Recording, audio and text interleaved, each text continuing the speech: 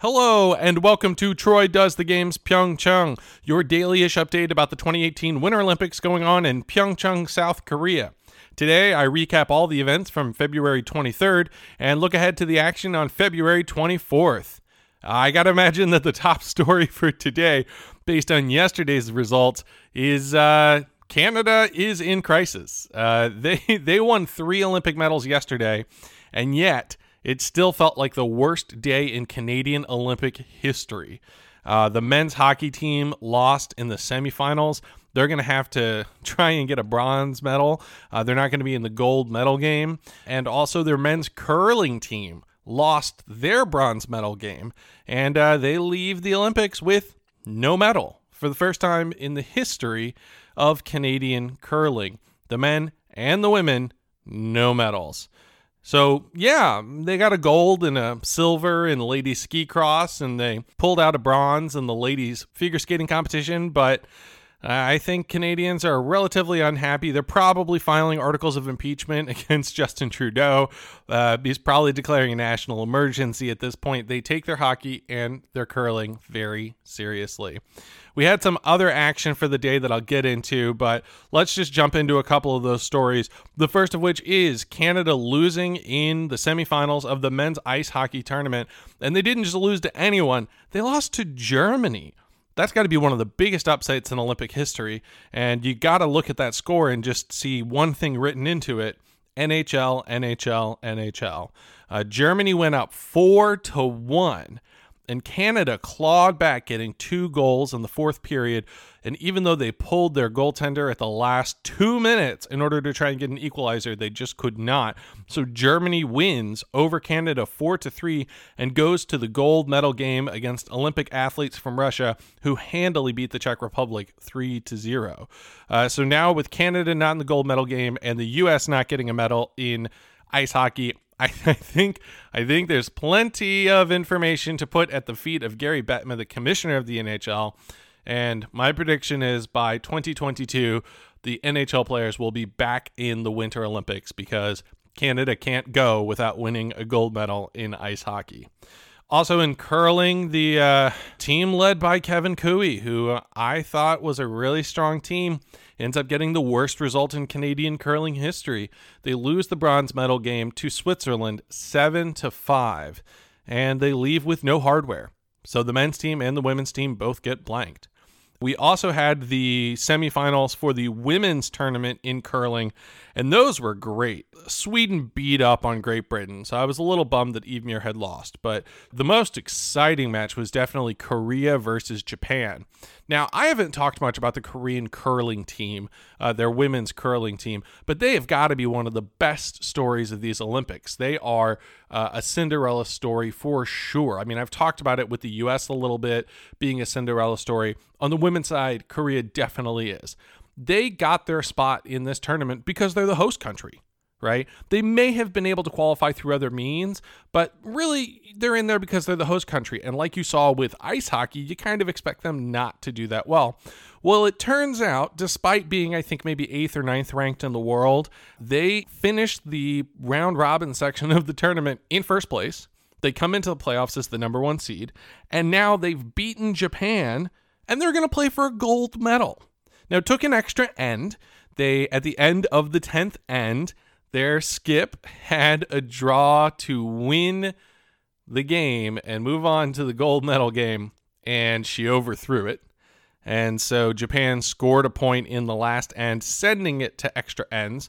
And then she had what was actually a harder shot. The same skip of Korea had a harder shot to win the game in the 11th end, and this time she made it, much to the delight of the people in the arena. So this unlikely crew, and let me tell you about why they're so interesting. This is a group of women who met in school and got into curling because they thought it was cool. I'm not intentionally rhyming. It just so happens that rhymed. They tried out for the Olympic trials for Korea at a previous Olympics and didn't get selected. And they were so despondent, they almost quit the game. But they enjoyed it so much, they decided to keep curling, and then they earned the right to be the team to represent Korea in this Olympics. and they're just hilarious. All of them, their surname is Kim. And so in order to create a bit more personality and to practice their English, they've created nicknames for each other based on their favorite foods. So you'll hear them referring to each other as pancake or steak or sunny, because one of them likes her eggs sunny side up. And in English, they'll call her pancake. I just think that's hilarious. They're known collectively as the Garlic Girls because the city they come from is the garlic capital of South Korea. They have a giant garlic statue outside of their town. So this is the team that's representing Korea. This is the team that's in the gold medal for the women's tournament, is going to play against Sweden. And at worst is going to come away with the silver medal. And I just think it's a team worth rooting for. And they're the home team. So you got to root for the home team. So Korea is going to play against Sweden in the gold medal match. And then Japan will play against Great Britain in the bronze medal match in women's curling. I'll talk about the schedule for that and for the remaining match for the men's tournament coming up in a second. In biathlon, we had the men's relay. I talked about yesterday's women's relay in biathlon being marred by all kinds of wind. Well, it pretty much continued today. It was not as bad as it was for the women's, but there were still a whole lot of missed shots. Sweden ends up getting the gold medal, which is a bit of an upset, and Norway gets the silver medal. Germany gets the bronze medal after a miraculous come from behind. They actually had to do 3 penalty laps and took an additional 10 bullets, Germany that is, because of bad shooting. And they were still fast enough on the skis and got enough other people to miss that they got up there on the podium. I have mentioned one of the exciting things about biathlon is that the finishes are often very exciting and very close. You got a lot of photo finishes and real pushes toward the end. That didn't exactly happen in this race. Sweden won by a full minute, and then after them was Norway, and then another full minute, and after them was Germany, and then another full minute, and after them was Austria. So there was just no excitement in that last leg, except in the shooting range. That did change some of the positions because there were so many misses. I mentioned the United States, if they got lucky, might be able to come in for a bronze medal. They ended up finishing 6th, which is a really good finish for them. They had one really bad shooting session in the 4th leg that really hindered them. But I have to say, even if that went well and they had shot clean, they'd probably still be in 4th place. I think the American men are just not fast enough skiers across the board, but they stayed near the front of the pack for much of the race, and it certainly made it exciting. France had an awful day. Martin Fourcade, they showed him very briefly in the range, missing 3 shots, and then cut away. And we never saw him again for the rest of the race. But that's biathlon for you, and it's done now. I'm really bummed. No more biathlon. Now I'm going to have to watch the World Cup events coming up, so that's what happens when you get hooked to obscure sports. All right, any other obscure sports in here before I talk about figure skating? Oh, yeah, ladies ski cross. I mentioned ski cross before. I didn't watch much of this, but I did see the big final. The Canadian Kelsey Serwo won the gold medal. Her countrywoman, Brittany Fallon, also Canadian, got the silver medal. And then a bronze medal to the favorite, Fanny Smith from Switzerland, who, despite being a favorite, seemed very delighted to get any medal at all. So that seemed to be a good outcome for everybody. That's the ladies ski cross. And then in speed skating, I thought the U.S. men were going to finally get a medal in this Olympics. Going into the final pairing, Joey Mantilla was in 3rd place. He was in that bronze medal position. And then a Dutchman took the ice. And not just any Dutchman, but the favorite, Kjeld Nuis. He came and he said, I would like a gold medal in this event, and he took it. So Nuis got the gold medal. The silver medal went to Havard Lorentzen of Norway, who had previously won the 500 meters. And then the bronze went to Korea's Kim Tae-yoon, which the crowd was really pleased about. But the American men, so close. Shani Davis finishes 7th. So top 10 result for both of them, which is better than what I've been seeing in the other races so far. But man, Joey's so close. He will have another chance at a medal coming up in the mass start, which I'll explain. It's another one of those kind of ridiculous, absurd events. But no medal today in speed skating for the United States. All right, the other big action of the day, and I think it's the last thing that I need to talk about, was the ladies' individual competition in figure skating. We had the free skate, the very last day of competitive figure skating in the Pyeongchang Olympics, and the much discussed head-to-head battle between Alina Zagitova and Evgenia Medvedeva from Russia. They were very close to each other after the short program, and I think Alina had a point or a point and a half lead. Let's look here.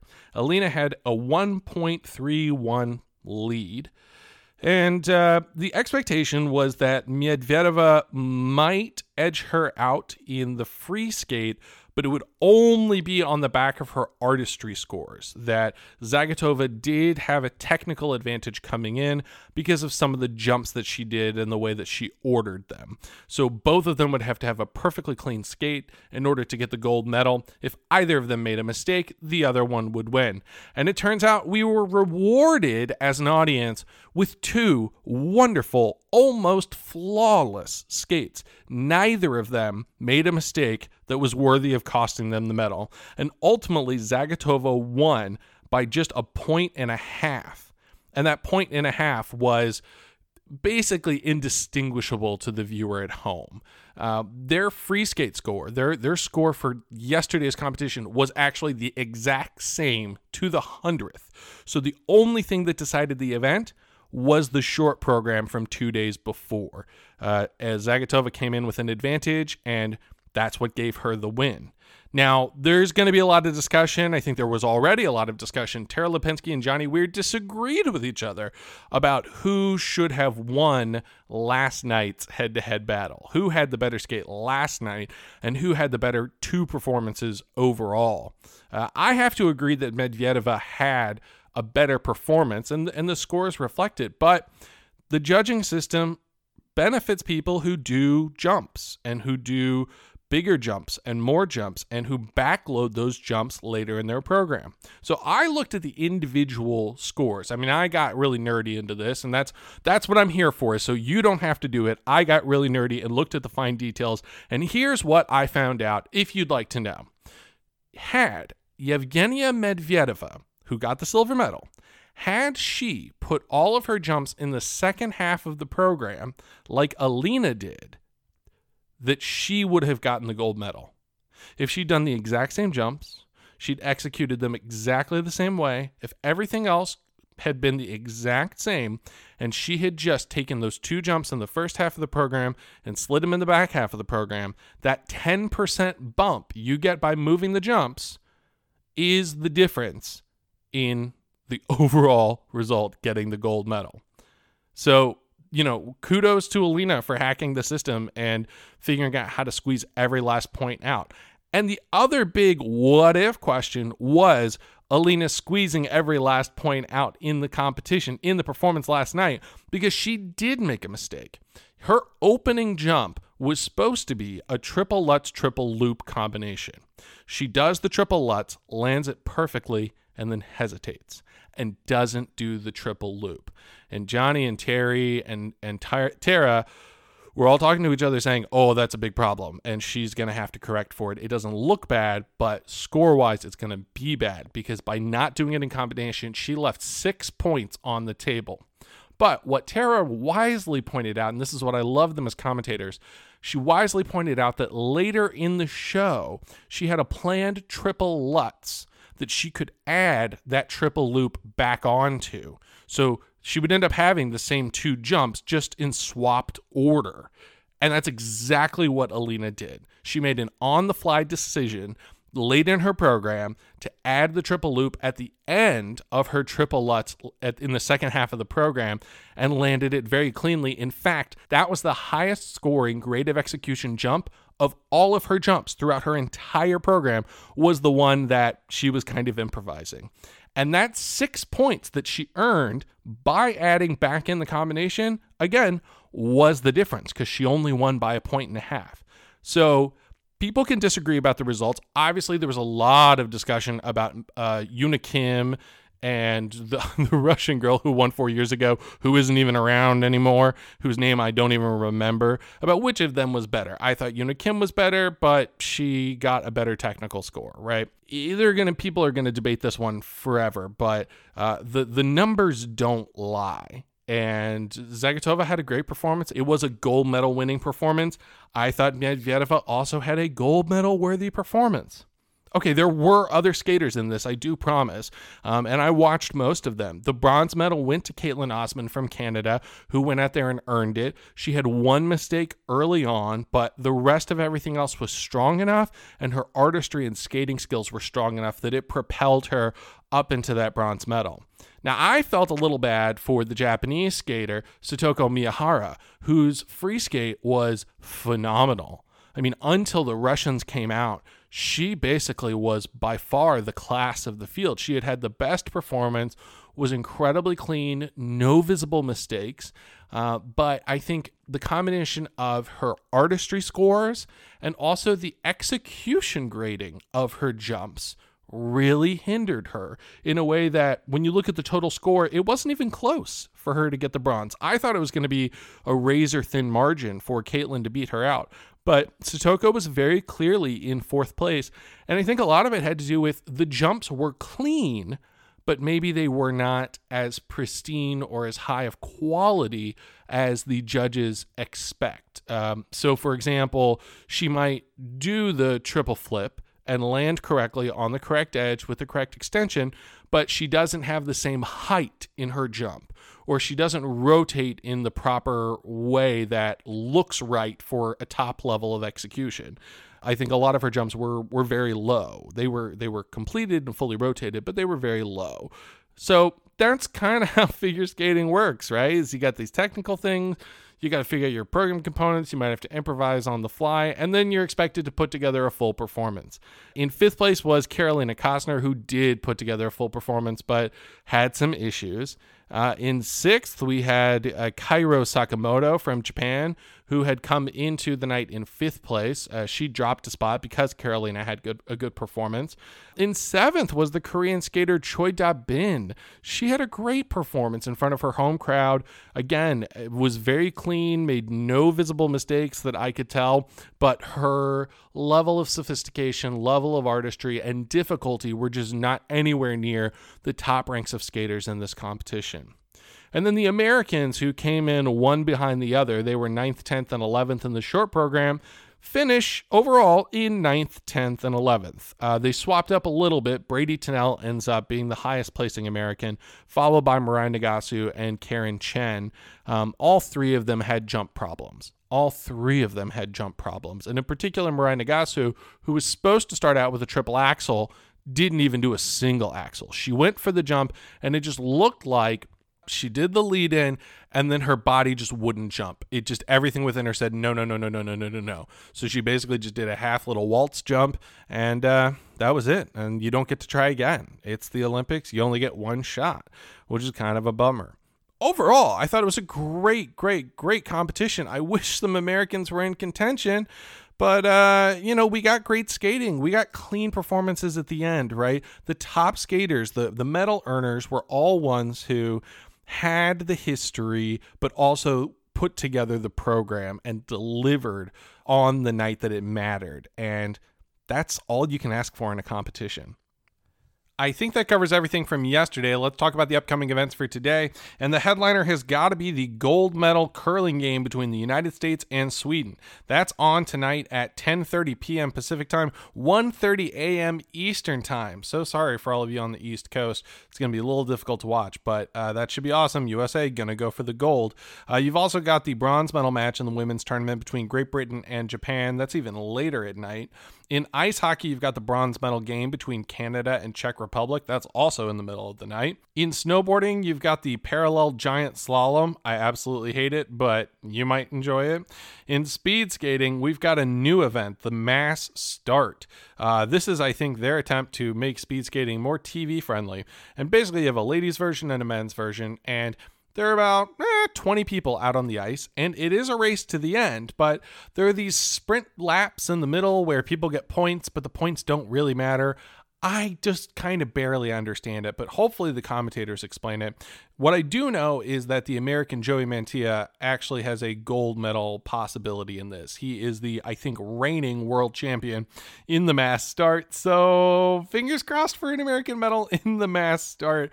Again, all the skaters start on the track at the same time. They have to wear helmets and everything. Yikes. It could be a hot mess, and I am here for it. What else we got? We've got the start of the bobsled, the 4-man competition. Heats 1 and 2 are tonight. They're going to give out the medals after heats 3 and 4 tomorrow. The Germans and the Canadians are favored, and the Americans are not at all medal contenders. In cross-country skiing, we've got the men's 50-kilometer mass start classic. That's basically the marathon of cross-country skiing. It's a very long distance. It's in the classical style. Who could win? Who knows? But it's probably going to be a Norwegian. In alpine skiing, we've got a new event, and it's the team event. This is basically a bracket knockout format where each country puts up 4 skiers, 2 men and 2 women, and in the other country that they're competing head-to-head against, those skiers go down 2 side-by-side slalom runs and race to the bottom. And whichever country wins more of the races moves on to the next round of the bracket. Since there's only 4 skiers, there's often going to be a 2-2 tie, which they decide then by time of the fastest man and woman combined from your team. The big story here is they're trying this new event, and none of the top skiers are going to participate in it. A lot of this has to do with there's an upcoming World Cup event in a couple of weeks in Europe, and a lot of the skiers have already left. Marcel Hirscher, who was a top slalomer and multi-gold medalist, has already left. Axel Lund Svindal from Norway and a couple of the other Norwegian downhillers have left. Ted Ligety, Michaela Schifrin, Lindsey Vonn, all from the United States, have said they're not going to participate.